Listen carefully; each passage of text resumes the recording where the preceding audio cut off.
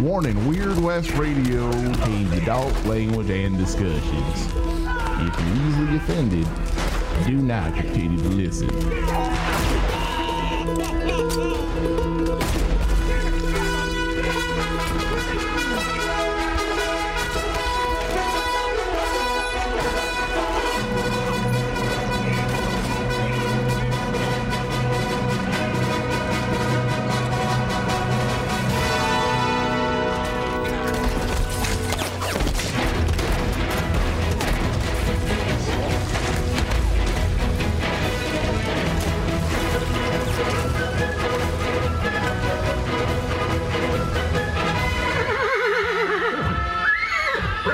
In this world, there's two kinds of people, my friend. Those with loaded guns, and those who dig. You dig.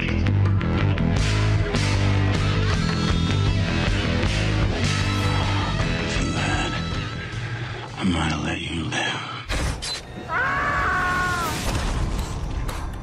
He's back, Sheriff.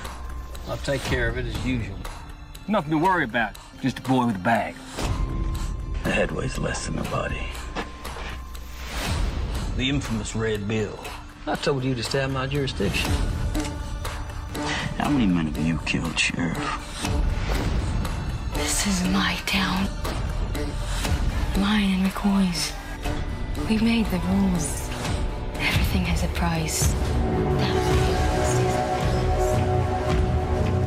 All right, hello, welcome everyone to Weird West Radio on Rain Man Digital. Rain Man Digital's exclusive Western show where we discuss all things related to the Western genre with a focus on the Weird West subgenre. And today in studio to discuss a Weird Western and a spaghetti Western at that is David Sabal. Hello, David. Hey, how's it going, everybody? All right, so we're going to be talking about something that I never thought we would ever get. And that's a spaghetti Western TV show. Yes. And that's titled That Dirty Black Bag, which is a spaghetti Western television series created by Mauro Argani, Silvia Ebruel, and Marcelo Izzo for AMC Plus. I probably mispronounced those names, and I apologize. It features an ensemble cast led by Dominic Cooper, Travis Fimmel, and Aidan Gillen. The 8-part series was filmed in Italy, Spain, and it premiered March 10th, 2022. And the good news is, Dave, all things are pointing to getting a second season. Yes, I'm very excited. That I was worried, honestly, for the series because I personally like this series. I was hoping they would get a second season. And I was not I felt the same way, but I wasn't very confident that we would get a second season because for the most part, this series has pretty much gone underneath the radar across the board when it comes to audiences, when it comes to critics. In fact, if you go to Rotten Tomatoes or Metacritic, there is 0 professional critic reviews. Yeah. Zero.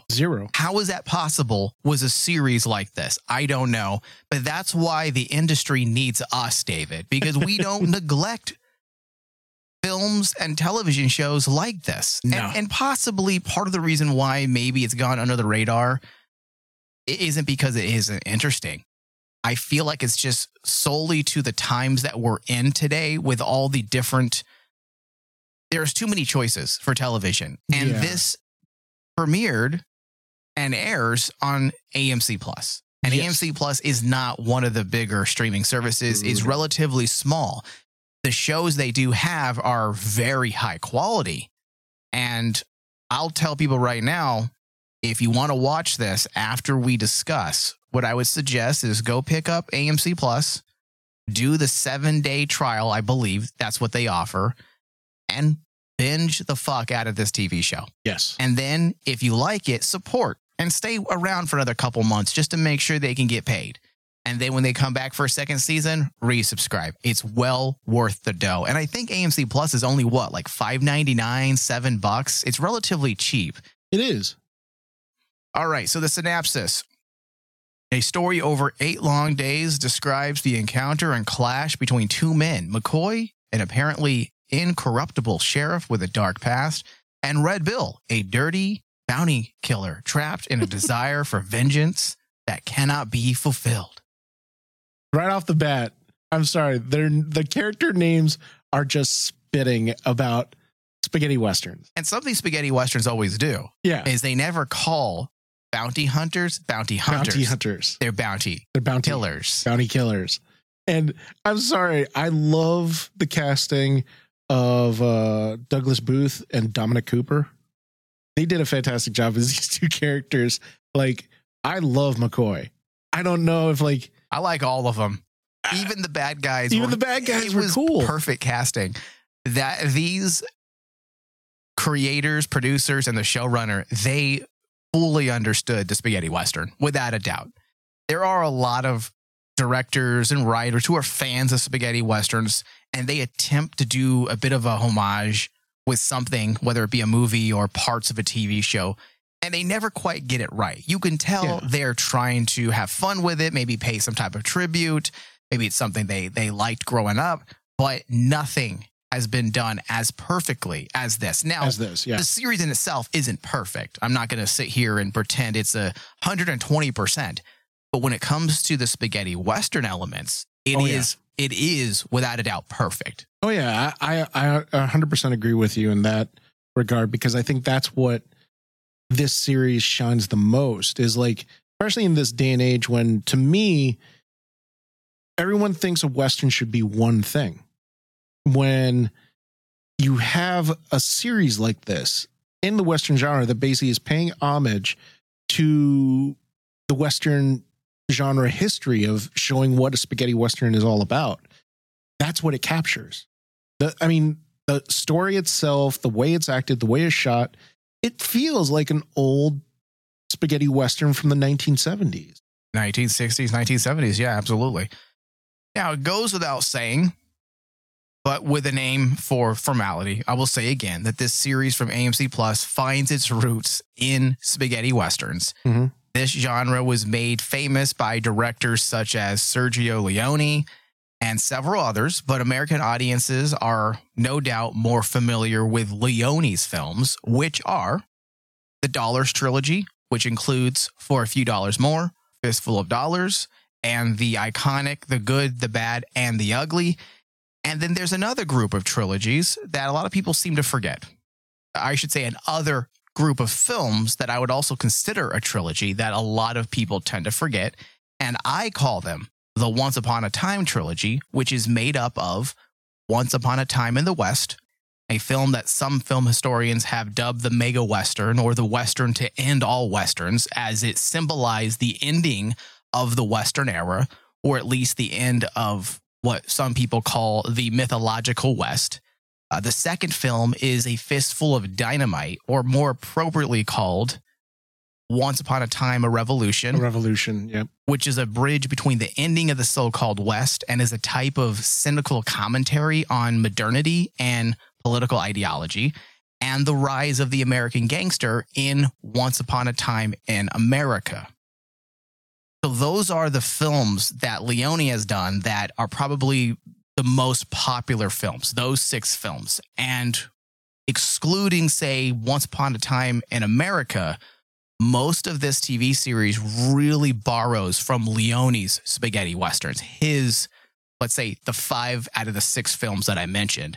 And it's important to understand that these films, in many ways, were a deconstruction of American Western myth, and at times were far more cynical and critical of the American idealized Western film that reinforced much of Americans' conservative values of the time when American Westerns were really popular.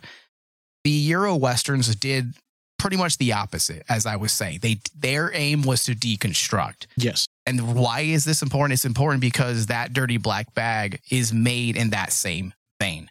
It's not looking to reify abstract ideologies of the classic American Western films, but it looks to really focus on the ugliness of society. It's by capitalist endeavors and the human condition, or how we as individuals are affected by that ugliness.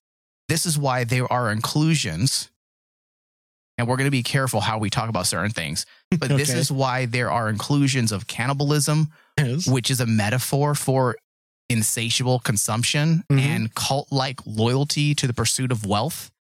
The filmmakers don't shy away from presenting these ideas as they are, ugly and grotesque. This is an anti-Western, David. For all intents and purposes, this is a true spaghetti Western, which is an anti-Western in that it rejects, much like the spaghetti Westerns of the 60s and 70s, the idealized vision of America's Old West. Oh, yeah, because like that's the whole point, though. The one thing that you got to hammer home about spaghetti Westerns is it focuses on the ugliness of humanity.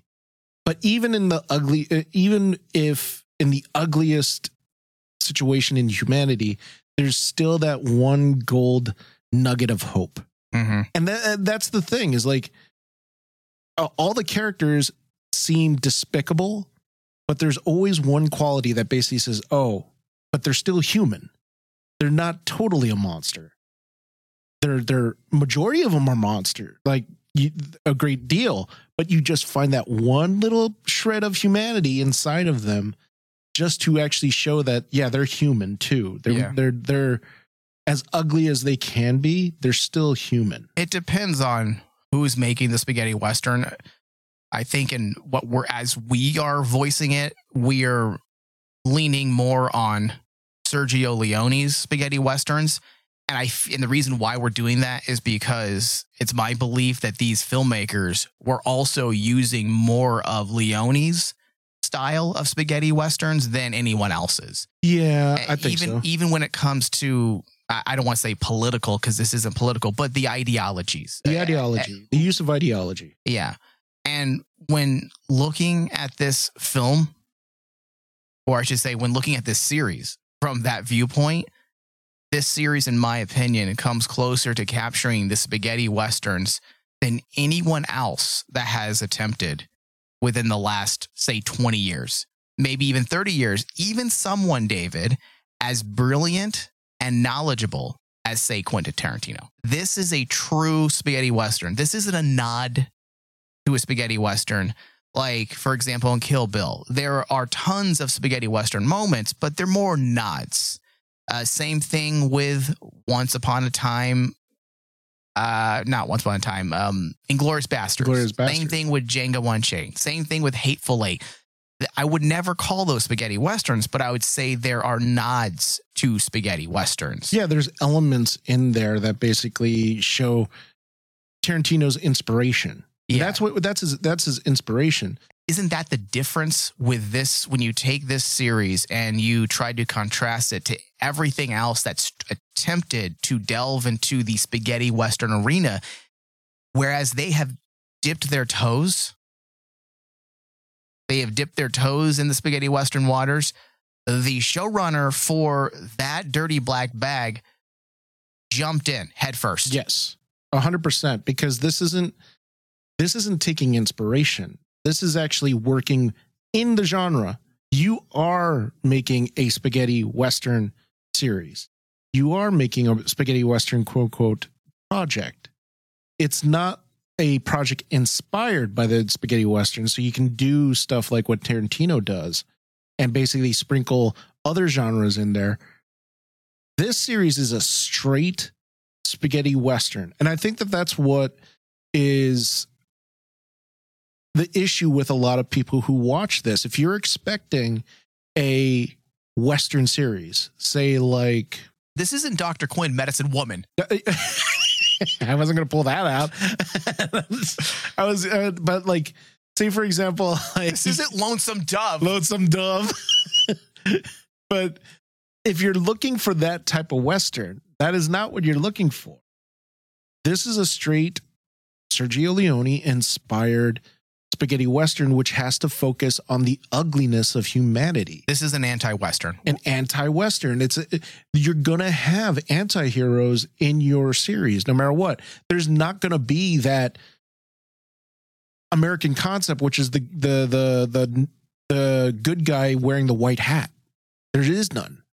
In a spaghetti Western, you don't have that ideology in there because that doesn't exist. Yeah. David, since you're on a roll, just move into your initial thoughts. I would love to hear your overall initial thoughts briefly in a nutshell. I was really excited for this series 100% when this first got announced. I saw the trailers. I got really excited about it. And right from episode 1, I was glued to the TV. I was like, okay. I was expecting them to, do like what you said. This is a story inspired by spaghetti Westerns. But sure enough, this felt like I was watching a honest to God Sergio Leone made series because you have all the elements of what to me makes a spaghetti Western. To me, what makes a spaghetti Western isn't, the quick draws and the cowboy elements. No, spaghetti Westerns are basically simple stories that deal with the human element, good and evil, right and wrong, the blurred lines between what makes us human and what makes us inhuman. And then showing the fact that basically even the most inhumane person who looks like a villain, you can still find them almost scarily charismatic. And for some people, even, what's the word? You can find them understandable or relatable. And that's what's supposed to be scary about spaghetti Westerns is you're rooting for you want the good guy to win, but in actuality, you're looking at the bad guy going, I understand him. Well, you're right. There is, and this is me. I want people to understand that this is not us blasting classic American Westerns by any means. There is beautiful aspects to those films. They're some of my favorite movies as well. But the reason why, personally, I've always gravitated to the spaghetti Western genre over the American Western genre when it comes to Westerns is because it's pretty much what you were just touching on about the relatability. I feel like most of us can relate to imperfect people because that's what we are. We all, whether we want to admit it or not, have done something ugly in our life, whether, it being rude to a loved one or countless other things that just happen in our day-to-day lives over the course of our existence. Whereas with the American Westerns, it's hard to relate to a white hat. It's hard to relate to John Wayne. Yeah. Sure, there might be moments where you can gravitate to him, much like, let's say, a young person would gravitate to Superman. Oh, he's so cool. He's the hero. He saves the day. But that's pretty much the end of that. Once you admire what they've done and you give that feeling of heroism, I would say there isn't much relatability because of that heroism. Because let's just be brutally honest, none of us are heroes. Yeah. We can't relate to that. So it's tough. So when we're talking about this spaghetti Western, we're not trying to malign American Westerns. We're simply trying to draw the contrast that's needed to understand and bring a greater context to this discussion. Does that make sense, Dave? No, that makes sense because say for example, the very first element that showed me that this is a true spaghetti Western experience was the introduction of Arthur McCoy, which was played by Dominic Cooper. Automatically, you'd think on a Western scale, he's the guy in the white hat. He's the sheriff, right? He's the guy that basically, he's supposed to be the good guy that rides in and basically saves the day. But as you go along, they start showing that elements that good is relative. Good is relative, exactly. And McCoy, he's not evil. McCoy's not evil, but he's not good either. He's just a guy trying to live. Yeah. And then when you do that in contrast with the bounty hunter with Bill, it's same thing. It's the same thing. Yeah. No one's an angel in this series. So Dave, just to back up just a bit. Let's start at the very beginning of the very first episode, and then we'll start leaning into the rest of this discussion. One of the greatest parts about this series is how it opens. The homage to one of the greatest Westerns ever made. And I would say the greatest, which is Once Upon a Time in the West. It's not the greatest spaghetti Western. It's not the greatest American Western. It's the greatest Western of all time, in my opinion. And you have just an amazing moment where the baddie at the very beginning traps a fly in the barrel of his gun. Just like in that opening scene. Yes. That's so iconic in Once Upon a Time in the West. And you have these barrels, which they do this throughout the entire series. The barrels of guns are so massive. And that has to do with the lens choice. I know to this day, you can go to chat sites where film students are begging people to share with them the information on how Leone shot these scenes. How did he make these guns so big? How did he make these faces so big?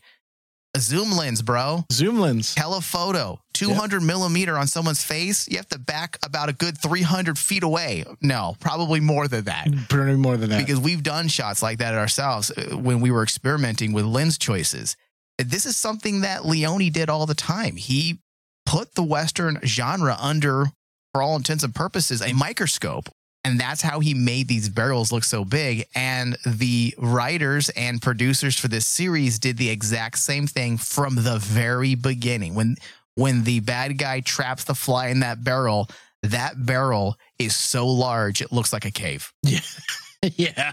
Yeah. And a lot of that's done through, as I said, with lens choice, but you got to create that shallow focus, which, not to get overly technical here, when it comes to cinematography, all that is a technique that incorporates a small depth of field, meaning you have a very tight focus, and the object that you want to focus on is the only thing in focus, and everything else drops away. And that just creates this massive depth and texture. And that's the trick to 90% of the cool shots in spaghetti Westerns. Yes. It's all about lenses and cinematography in spaghetti Westerns, because I have to choose my words wisely when I say this. American Westerns are big and grandiose and vast. And that's why you get those big, wide, beautiful forward shots, right? And spaghetti Westerns are more personal. It goes to like what we were saying earlier, how a spaghetti Western is more about the human condition and what it means to be human sometimes. And in order to do that, you have to make your visuals match your themes, and it becomes more about personal views. So that's why you get those really, really gorgeous shots of like close-ups and making everything bigger than it is, because in the human mind, everything is big. Yeah.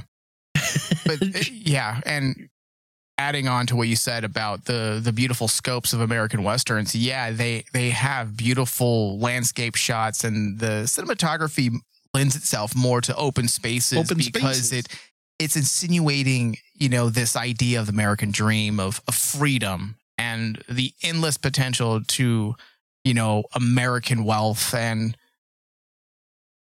I guess you could even say capitalism to some degree. Easily. Whereas the spaghetti Westerns utilized, I don't want to say French New Wave aspects, but essentially did, because the French New Wave movement is what introduced all of the unorthodox filmmaking conventions, tracking shots. They took the camera and made it more of a I would say more of a character at times. Yeah. And I know back in the old days, especially during the 1950s, 40s, 30s, American cinema is like, you don't do those things. That's bad filmmaking. That's what shitty filmmakers do. That's what they thought.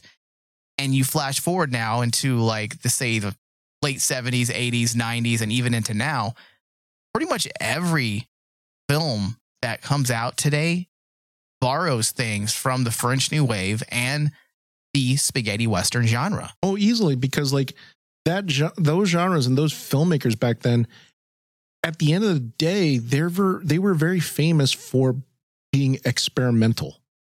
Like even Leone. Oh, Leone was. I remember reading about how he would take gambles with the camera, and the cinematographer would be really uncomfortable doing the shot, so Leone would do it himself. Well, look at the forced perspective that he used a lot in various scenes in his Dollars trilogy, where I forget which Dollars film it's in, but there's a scene where Clint Eastwood walks into frame and his boot is so fucking big. And then in the background, you have this tiny water tower. Mm-hmm. That's experimentation. You weren't really seeing things like that in American cinema, whereas Leone was able to experiment. And that's the reason why his films stood out.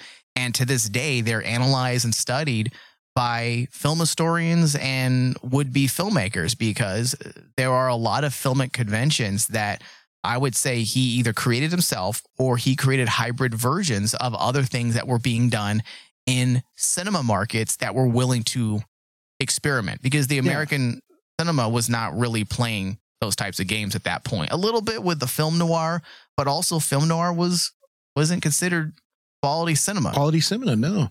And like, if you think about it, like the one scene in the very beginning, the one moment that sticks out in my mind that basically told me that this is partly the spaghetti Western element being shown here as the influence, was the time when basically, you know, he opens the bag and then you see the head and you see the blue eye. Well, hold on.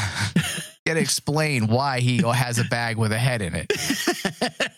And we'll get into that for a second. Yeah, we'll get into that. But I'm just saying, as a scene in itself. Yes. That was the scene that I'm like going, bingo. That's where you get it. I'm glad we didn't cover this series, because I was thinking we were going to cover it per episode. And I'm glad we didn't, because we would never get through it. No. Look how we've spent 26 minutes already on this show. We haven't even gotten into the discussion. We would probably spend 2 or 3 hours per episode, because there's just so much spaghetti westerns isms in this series. It just makes it so great. Yes. So let's move into this officially. I want to stay away from plot details and anything that could be considered spoilers, because David, I want people to watch this series. I do too. I think that this series deserves an audience. Yeah. So I want to stay away from plot things. So we'll focus more on the abstract elements and explaining certain things and giving you context, just like, for example, we have done over the first half of this discussion already. So overall series construction, let's talk about what they're doing here. Okay.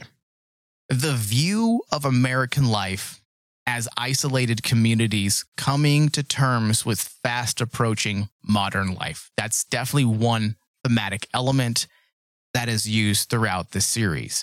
Times are changing, and the series offers a rather naturalistic view that portrays uncertainties that accompany such change and how people may react to change. For example, many try to prevent that change because of the anxieties and because of the unknown.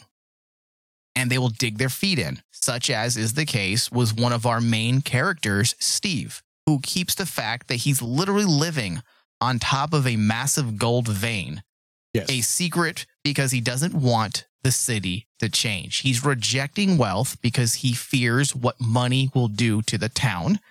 And here we go, David, with a common theme relating to capitalism, which we find a lot within spaghetti westerns. And the reason why we see a lot of this anti-capitalism in spaghetti westerns, and there's a lot of film historians that don't really get into this aspect because they don't want to always dig into the politics, but during the time that spaghetti westerns were at its height, you had a lot of socialism on the rise. Yeah. In the Italian cinema with many of the liberal directors. And because of that, they viewed American capitalism very cynically, and it found its way many times into pieces of their work. And that's why I felt there was so much authenticity to this series, because not only were they doing the expected things, right, in a spaghetti western, like the camera shots and the gimmicks and the cool gunplay, but even the thematic elements and the metaphors that are very common in spaghetti westerns, the ideologies that aren't necessarily overly political. It's more or less just a way to convey social commentary. Social commentary. Yeah. They weren't looking to start some shit with anybody. It's not like how it is today. It is an activism. It's social commentary, more or less. Yeah. And then we have our main protagonist in an allegorical struggle, which is McCoy. Yes. That's representative of anxieties of change and uncertainty as well. So, for example, McCoy has rejected his brother's greed. And I'm going to be very careful how I go about this without ruining anything. His brother, who quite literally ate his fellow partners in crime, get this, in order to preserve his own strength while he and McCoy carry a large golden cross across the sun-blazed desert.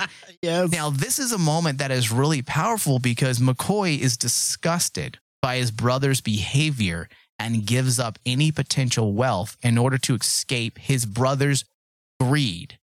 This part is interesting because McCoy's life begins to unravel after he decides years later to rob a stagecoach. So here's that ideology again. It's quite remarkable how the series writers created this ongoing metaphor. It's one of my favorite parts of the series. And it added to it with the introduction of a disturbing, would you say satanic cult? Yeah, right? Yes. No, easily. Which I would say it endorsed the idea of cannibalism, right? Again, symbolizing the insatiable desire for consumption, strengthening yet again the whole theme that governed much of the series. And what makes it even that much better, Dave, is this was contrasted with our protagonist, Red Bill, yes, who was more or less the embodiment of existential anxiety. Red Bill was the human component, as you had mentioned, an example of the absurdities that progress sometimes does to a person, someone that attaches his meaning of life to a single act of vengeance. Yes. And becomes obsessed. Yeah. And in doing so, because of his obsession, he kind of loses a part of his humanity in doing so. And that goes to the human element. Yes. So everything's very intricately designed to fold into the next. And that's a lost art with modern television, where we have a lot of episodes nowadays that don't really quite feel cohesive in the ways of thematics. Many times there'll be a governing theme per episode, right? Whereas this series really brings the aspect of thematics and uses it as a governing structure of sorts to create cohesiveness across the entire season. Okay, David, so spaghetti Western gimmicks. The series was filled with a lot of spaghetti Western tropes, specifically when it comes to weapons and gimmicks. Now, I want you to share with me your favorite spaghetti Western gimmick. Oh, wow. Just one, Dave. Just one. Do you want me to share mine first? Share yours first because I got to think of it. Okay. I got to think of it. Wild Bill. Wait, not Wild Bill. Red Bill. Red Bill. Carries an extendable axe. And I was hoping at some point in the series we'd see how it operates because, like all spaghetti Westerns, many of their weapons make no sense. Yes. Like it would never work in real life. Oh, yeah. And I don't think an axe like that would have the strength to extend that way, like with a push of a button and not break when you slice someone's head off with it. But listen, we don't watch spaghetti Western type of things for realism when it comes to the gimmicks. We know that they're going to take some liberties when it comes to weaponry. But that I loved. I love the extendable axe that he used to chop the heads off of the bounties he went after. Yeah. And David, why did he cut the heads off? Because in a very clever line, why carry bodies when you can just carry the heads? Yes. And also basically, I think he says something like the head weighs less than a body. Yeah. Something. And the reason why that's funny is because his mentor, who taught him how to hunt bounties, had this big wagon that was more of a hassle than anything. Yes. Where he would stash all the bodies that I guess all the dead bodies of the bounties he went after. And there was a moment where Red Bill's, you could see it working in his head. He's all, I fucked this wagon. And that's when he starts chopping heads. And he just carries around a duffel bag with the heads. heads. And you know what? That element was also one of my favorites because it reminded me of that scene in For a Few Dollars More where you have I know what you're the talking Clint about. Eastwood character coming across and they're putting the bodies in the wagon and they're like going, okay, well, maybe they're counting up all the bodies and making sure that, okay, that guy's dead. He's a bounty. He's a bounty. And I'm like going, actually, this makes more sense. Just chop off their heads. If they can identify them, that's fine. That's why I liked it, because it made me reevaluate my entire life watching Westerns. How come I've never seen... This is a damn good, clever way to collect bounties without the struggle of carrying around a bunch of bodies. It makes perfect sense. And it makes me wonder why we've never seen this before in a Western. Yeah. And that was one element I liked. I also liked the automatically you have to go with the wrist revolver. You know, that operated on like a hydraulic system almost. The Native American guy, the bad guy. Yeah. The Native American bad guy. Just basically when he just, and yes, there are guns like that. Explain it though. Explain how it operates. Well, the way it operates, it's basically like a revolver that's attached to his wrist that allows him to basically essentially quick draw really fast. And it's interesting because they didn't show exactly how it worked, but you got the idea that it was connected to a type of hydraulic system, right? Yes. And it was almost steampunkish. Yes, it was. Yeah. Where it was kind of like, okay, how does this, don't worry, it works. It's almost. I like the hydraulic system idea a lot better than other things we've seen because, yeah, we've seen guns that will mysteriously eject from our heroes' sleeves. You know, we saw, but it's always been also like a smaller gun, and it's usually like some type of wrist holster that kind of just springs it out into the palm of your hand. This thing was an entire hydraulic system that was wrapped around the guy's arm in his shirt. And in that regard, I would say that was probably more realistic than this spring clip action that we've seen for so many years. And in a weird sort of way, it made that character look more mythical than technological. It almost every time he was on the scene during the entire series. He was scary, right? Yeah. And he was like, every time that would happen, it almost looked very supernatural-ish, which you want in a spaghetti Western. You want your characters to be bigger than life, not to be explained by a simple flick of the wrist and all of a sudden a little revolver Derringer comes out. No. This seemed like this was a full apparatus that was strapped to his body, and he found some way to make this contraption work with his body. Yeah. Just briefly, because I had forgotten to mention this, you just said a word that made me think this. You say there's almost like a supernatural element to the Native American bad guy. I felt like there was illusions. I don't think there is, but I definitely feel like they were playing with it. There are allusions to a supernatural element throughout the series. You can see it. Yeah. Yeah, I don't feel like they're ever going to go down that route, and I don't think there necessarily is. However, going with the idea of the mythological and the fact that the spaghetti Western specifically is myth. It's American mythology to the max, you know, dressed in inaccurate historical moments that never really happened. I mean, the American West never happened like it was in the movies. Maybe now with modern films, they try to create films that are more conducive with actual history. But back in the old days, American Westerns and spaghetti Westerns, they gravitated to more the mythological side. And that's why the moments where they allude to this, they don't allude, they outwardly state that there's some type of satanic cult going on, that the bad guys are all a part of this cult. And because of that inclusion and the cannibalism, and then you have like is it a grimoire almost? Yes. That they use well, I think one of them has like a recipe to eat people. But yeah, that leads to the cannibalism. Yeah, I mean, they're definitely playing with ideas of the supernatural. Speaking of that, another aspect has a lot to do with Catholicism that I liked. I would also say is part of the spaghetti Western tropes and spaghetti Western gimmicks, things that we see a lot, is the Catholic iconography as opposed to Protestant iconography. And people may not even realize this, but American Westerns relied heavily on Protestant symbolism, which of course, yeah.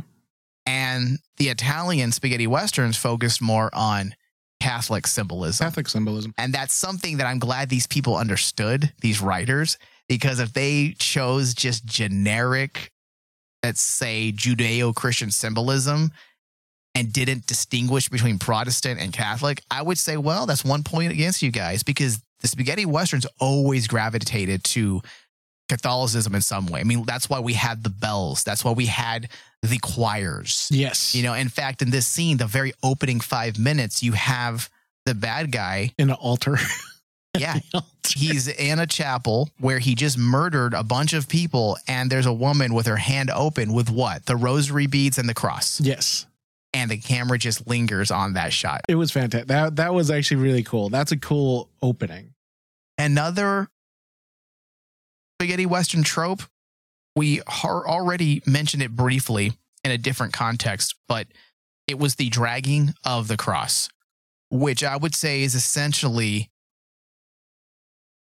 a tribute of sorts to Django, dragging the coffin. In the coffin, yeah. Because Dominic Cooper, when he's dragging that golden cross and you have that long shot where you have the character in the center of the frame, you have a massive background that's almost out of focus because it's just so distant. They're trying to create this idea that he's in the middle of nowhere. It looked just like the scene taken from Django when he's first walking into the outskirts of the main city where the movie takes place. Yeah. So I like that as well. And listen, there are probably 75 moments that I can point to in this 8-part series, but we don't have time for that type of oogling and eyeing as spaghetti Western fans because we're trying to keep this discussion down to 45 to 50 minutes max. Oh, and that's a challenge in itself. Yeah. David, we need to talk a bit about the dirty black bag cast, because when it comes to spaghetti Westerns, casting is key. Yeah. Douglas Booth, who played Red Bill, perfect casting choice. He truly captured the essence of, I would say he's the Eastwood character. Yeah, he's the stranger. Yeah, he's definitely, yes, he's the silent type. He's also the one that has the good heart, but he's also not really a bad guy or a good guy. Dominic Cooper probably doesn't have his character McCoy. He embodies I would say he's the Angel Eyes character. That's what I was going to say. He's more like Angel Eyes. He's not evil. He's not bad, but he has his own agenda. That's the thing. He is, I would almost say, and this goes into like a big debate on if the character of Angel Eyes is even evil in The Good, the Bad, and the Ugly. It really comes down to he has his own agenda where it's his own survival. If you don't do what he says, you're not doing what he says. Essentially, you're the bad guy in his world. Yeah. So that's why I cracked up when that one scene when Dominic Cooper McCoy becomes Angel Eyes to me when he shoots the guy in the back toward the end of the show. And he's like, you should have done what I told you. Well, he doesn't have loyalty to anyone, really. Zero. And yeah, and that is Angel Eyes. Yeah. To me, that's what encapsulates that character. And what separates him from, say, like a character like Tuco, who's more, I don't think we have that character, that Tuco-like character. I say Red Bill is almost the embodiment of both the Eastwood and the Eli Wallach character from The Good, the Bad, and the Ugly, because I think the good heart comes from Eli Wallach character, The Good, the Bad, the Ugly, because I always felt like they were misnamed because the good is probably him. you can make that argument. I know that just created tons of angry people out there. Yes, especially like spaghetti western fans who love those three characters, and you can make the argument that Tuco is the good of the trio. He's also the star of the movie. Yes, he is. Let's be real. He's the entire motivation and driving force of the good, the bad, and the ugly. He's the narrative influence. I mean, you follow the story from beginning to end, and it's the story of Tuco. And I would say that for the most part, 80% of the series, that's what Red Bill is. I would say the other 20-30% is possibly McCoy. But most things revolve. The narrative revolves around Red Bill and his actions. Yeah. And there was a moment, and this isn't a spoiler. I think if you know what to look for in spaghetti westerns, you're probably going to figure this out. But despite the opposing agendas between Red Bill and McCoy, in classic Leone fashion, the two opposing sides have to team up. They have to team up toward the end. I fucking love it.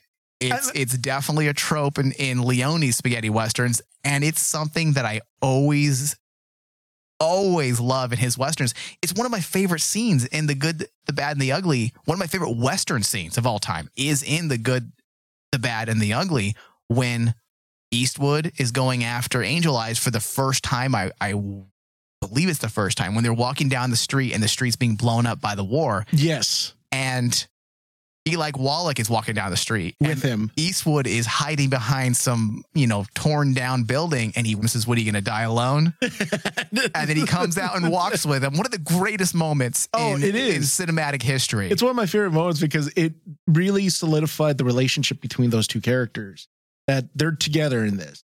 No matter what, even though that they actually were opposing sides throughout the entire beginning of the movie, they come together at this one moment, and because Angel Eyes became the shared goal. And that's what the lesser of two evils, right? I'm glad you brought up the ending, because that was like a Leone moment. Using the flashback. I mean, come on, he used the flashback. That's right. Yeah. He used the flashback of Red Bill's to actually connect him to McCoy, which I thought was genius, because I'm like, you bring up The Good, the Bad, and the Ugly. That whole element with the flashback and tying the characters together absolutely reminded me of For a Few Dollars More with the freaking pocket watch. Yeah. You have the pocket watch. Oh, when the chimes end. And you have that mystery too. You have that mystery element where you're not quite sure. For example, McCoy, I would say, is the mysterious character. You're not quite sure of his past, even though we've seen the flashbacks and we understand what he's been through and why he's separated from his brother. Yes. But you're still not quite sure what his motives are. And that's the mystery element. And that's why that relationship between Red Bill and McCoy works so well, because they keep McCoy's agenda, or at least his motivations, slightly hidden. Yes. Purposely. But when you get to the very end and then you see the scars and also the one thing I love about spaghetti westerns, they use symbolism to tie their characters together. Like, they don't openly say it in dialogue or anything. It's always done symbolically through visuals. The use of McCoy's scars on his back to match the scars of Red Bill's mother's back, I thought was genius, because it's suddenly, oh, okay, this whole time McCoy is not this guy to be trusted, but wait a minute, he shares the same scars as Red Bill's mother, who we're supposed to find sympathetic. So we're supposed to find sympathy for McCoy then, right? And when you leave it at that, that is a trope of true spaghetti westerns, when you try to make the audience really guess who are you rooting for in this movie? In this particular, who are you rooting for in this series? Are you rooting for Red Bill, who seems, just like you said, he is the go-to, he's the Clint Eastwood stranger. You can make him like into the Tuco type of character, but then you got McCoy. And yeah, his choices throughout the beginning of the episode are very questionable. But then when you put it all together, you go, well, maybe this guy's not quite, it's not cut black and white with that character. We're supposed to find. It never is black and white with spaghetti westerns. It never is. Yeah. So I thought that was a brilliant way to begin the series. You know who I was rooting for, Dave? You'll never guess. Simone, the big boobed prostitute. Of course. She's my type of gal. Of course. She got, she's broken a bit. She has some scars in her face. It's okay. It's okay. I'll still love you. We can look over that. But even the prostitutes were well cast. They all had a point, which I know we were in a different time period. I don't really want to malign filmmakers because the time period was very different. We had more masculine heroes. The focus was more on the male lead. But what spaghetti westerns did, even though they didn't give huge parts all the time to female characters, when they did, those characters were way more intriguing and interesting than anything the American cinema was doing with female characters. By far. Look at how complicated the female character is in Once Upon a Time in the West. Oh, easily. Look how complicated the female characters are in this series. Both Eve, who's the madam, and Simone, both highly complicated characters. And the writers find purpose and intent for both. And they're not treated like arm candy. There's actual characters to them. That's why I love also what I have over spaghetti westerns and American westerns. It doesn't matter about the gender. The women are just as badass as the guys. I want to see a non-binary cowboy. I think it'd be kind of cool. Cowboy. It'll be called They Them. I'm a gunslinger. Look out. They'll never know who to shoot because the bad guy will be like, shoot them. Who? Oh, that's terrible. His henchmen are like, who? You keep saying them. That's stupid. That's a dumb joke. That's going to be cut. Okay, Dave. So the production behind this film in December 2019, Media One announced they had come on board to distribute That Dirty Black Bag, which had been in various stages of development for several years. And I can attest to that. Clint, back when he was doing the show with me, him and I both discussed this project when it was announced. I want to say we first heard about this in 2015 is when I first heard about this. The fact that a bunch of filmmakers from Italy were getting together to make a true spaghetti western television series. At one point, there was a rumor that somebody belonging to Leone's estate, I want to say, was also getting involved. I think that idea died almost immediately and it became something separate. I could be getting my stories crossed, so don't quote me on that. However, I do remember hearing about this and it being in the works for a very long time to the point where I just gave up on it. I quit following it. I was like, well, this is never going to happen. And sure enough, it did. In June 2021, Bronze Studios and Palomar announced the stars of the series would be Dominic Cooper and Douglas Booth with an ensemble cast. And once that happened, it started steamrolling through. And that's how AMC got involved. In November 2021, AMC Plus announced that it had acquired That Dirty Black Bag. So it's not even a series produced by AMC. Yes. It's just simply distributed by AMC, their streaming service, AMC Plus. Yes. Yeah. And apparently there's 3 seasons planned. I'm hoping. I hope there'll be more. I'm hoping. I'm never happy. I want more than 3, but at least we know that there are specifically, if you look at the 8 episodes and how they worked, you could definitely see how there is a lot more stories to tell. Oh, easily. Not that it doesn't end in what I'd say. No, it does end with a cliffhanger, doesn't it? It ends with a cliffhanger. Yeah, that's it why does. That's why I was on pins and needles hoping that they get a season 2 because leaving it on a cliffhanger is cool. The way that the series ends and you're left there with so many questions, you want to see where this is going. And I was really worried just because it wasn't getting much fanfare and it wasn't getting a lot of support. Fortunately, because this is on a paid streaming service, the production is relatively a low budget, and AMC is not really putting much money into this. Whatever it costs them to distribute, but most of the money is being fronted by the actual production company that is responsible for putting together this entire TV series. So as long as they can find the financing and they are doing the legwork, I can't imagine AMC Plus shrugging and saying, yeah, fuck this series. We don't want it anymore. We don't want it anymore. Now, the overall reception, as we had said at the top of the show, it's been, for the most part, it's been ignored by traditional, let's say traditional critics. And when I say traditional, I mean the ones who are getting paid to critique films. Yeah. Now, the audience score, if you go to Rotten Tomatoes, the average is 76%, which is not bad. Not bad. And the IMDb score is 7 out of 10, which is pretty much on par. 7.6 out of 10, which is pretty much the same as the Rotten Tomatoes score. On that note, David, I would give this series... I'm going to give it 2 scores, Dave. I never do this. But you know what? I'm going to be a fanboy here, okay? For once in my life, I'm allowed to be. Okay.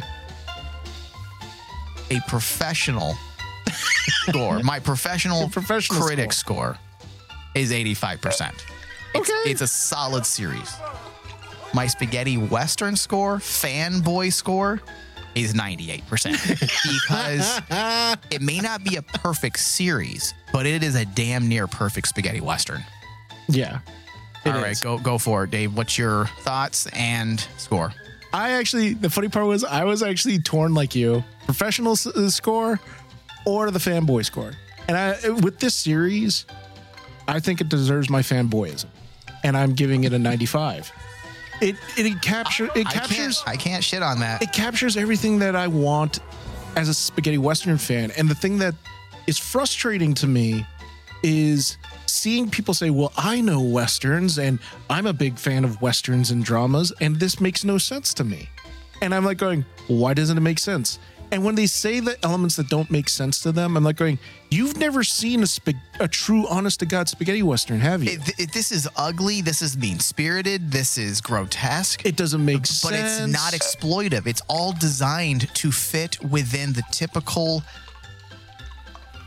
themes and metaphors that 1960s and early 70s spaghetti western directors and writers utilized in their films. The good ones. Of course, I'm not going to blow all spaghetti westerns because there are some directors who are like, what's a theme? What's a metaphor? I'm not saying they're all brilliant out there. Let's be real. But the ones who are brilliant are fucking brilliant. Brilliant. Exactly. And that's why my professional score actually was higher than yours, because I actually legitimately think I can make the argument this is a 89. I don't disagree with you. I think you could make that argument. My fanboy, which is my true score, what I'm putting out there is a 95, because as a fan, if you love spaghetti westerns and you love those, like the Tales of Sabata, Django, all those old spaghetti westerns that are just high concept, this is what we've been waiting for. And it amazes me that as Western fans, we're not clamoring more for this. I mean, this was a fun ride from a series that flew under the radar. Yeah. This series really is a spaghetti western. I never thought we would actually get a truly modern take on a spaghetti western, and this is it. How can you hate this if you're a spaghetti western fan? I would find it very hard to take any spaghetti western fan seriously if they said this is garbage. Yeah. I mean, this is in the vein of Sergio Leone, Sergio Corbucci, Frank Kramer, to name my favorite 3 spaghetti western directors. Mm-hmm. All right, Dave. Well, on this note, we do need to end today's discussion. If people out there want to get more of us talking about spaghetti westerns, we do offer a spaghetti western show that's available exclusively on our network's Patreon page. If you go to patreon.com/RaymanDigital and pledge a minimum of $4 a month, you'll gain access to an entire library of shows that are put under the title Spaghetti Western Corner, where we discuss in depth various spaghetti westerns, and we typically try to put out a new discussion every month. We've been behind for the past, year or so, doing it every month because of obvious reasons, but we are getting back on track doing it every single month. But even so, if you were to sign up, I believe you'll have access to almost 40 hours of spaghetti western discussions already put out there in our archive. So head over to patreon.com/RaymanDigital and pledge. Also, don't forget to subscribe to us on iTunes and Spotify. Just search Weird West Radio. Thank you, David. Thank you.